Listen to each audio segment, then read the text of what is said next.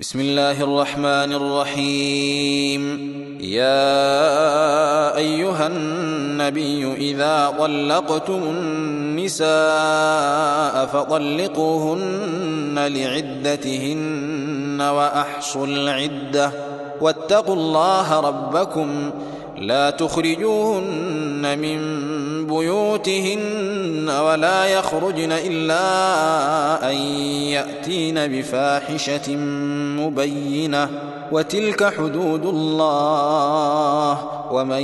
يتعد حدود الله فقد ظلم نفسه لا تدري لعل الله يحدث بعد ذلك أمرا. فإذا بلغن أجلهن فأمسكوهن بمعروف أو فارقوهن بمعروف وأشهدوا ذوي عدل منكم وأقيموا الشهادة لله ذلكم يوعظ به من كان يؤمن بالله واليوم الآخر ومن يتق الله يجعل له مخرجا ويرزقه من حيث لا يحتسب ومن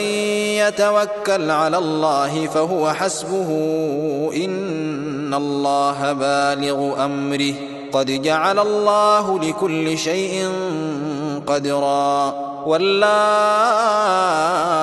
يئسن من المحيض من نسائكم إن ارتبتم فعدتهن 3 أشهر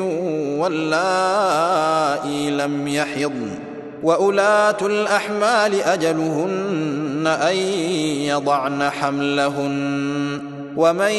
يتق الله يجعل له من أمره يسرا ذلك أمر الله أنزله إليكم ومن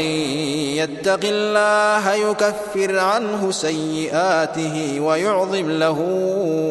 أجرا. أسكنوهن من حيث سكنتم من وجدكم ولا تضاروهن لتضيقوا عليهن وإن كن أولات حمل فأنفقوا عليهن حتى يضعن حملهن فإن أرضعن لكم فآتوهن أجورهن وأتمروا بينكم بمعروف وإن تعاسرتم فسترضع له أخرى لينفق ذو سعة من سعته ومن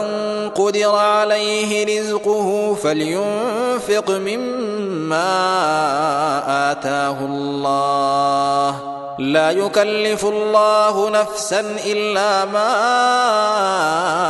آتاها سيجعل الله بعد عسر يسرا. وكأي من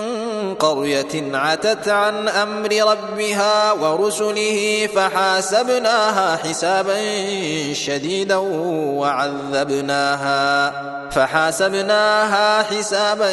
شديدا وعذبناها عذابا نكرا فذاقت وبال أمرها وكان عاقبة أمرها خسرا. أعد الله لهم عذابا شديدا فاتقوا الله يا أولي الألباب الذين آمنوا قد أنزل الله إليكم ذكرا رسولا يتلو عليكم آيات الله مبينات ليخرج الذين آمنوا وعملوا الصالحات من الظلمات إلى النور ومن يؤمن بالله ويعمل صالحا يدخله جنات تجري من